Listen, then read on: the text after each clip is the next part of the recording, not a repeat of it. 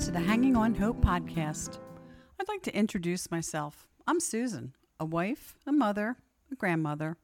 I'm a pretty practical and pragmatic thinker, but I have to admit, a sometime dreamer. I'm also a stage 4 ovarian cancer survivor of many years, and I work part-time at many things, but one thing I do full-time is I am a full-time woman of hope. And I'd like to bring you with me into my world of hope because I think it's a pretty safe statement to say that life can get rocky and difficult at times, but without hope, we've got nothing. Yes, I've lost loved ones, weathered financial difficulties, raised teenagers, and we all know you need hope for that job.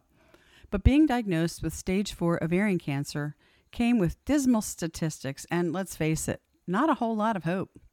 I had to find that on my own. I've got stories for you of my life and others, dashed dreams, fears, triumphs, setbacks, and lots of victories. And if you've had cancer, you know the drill.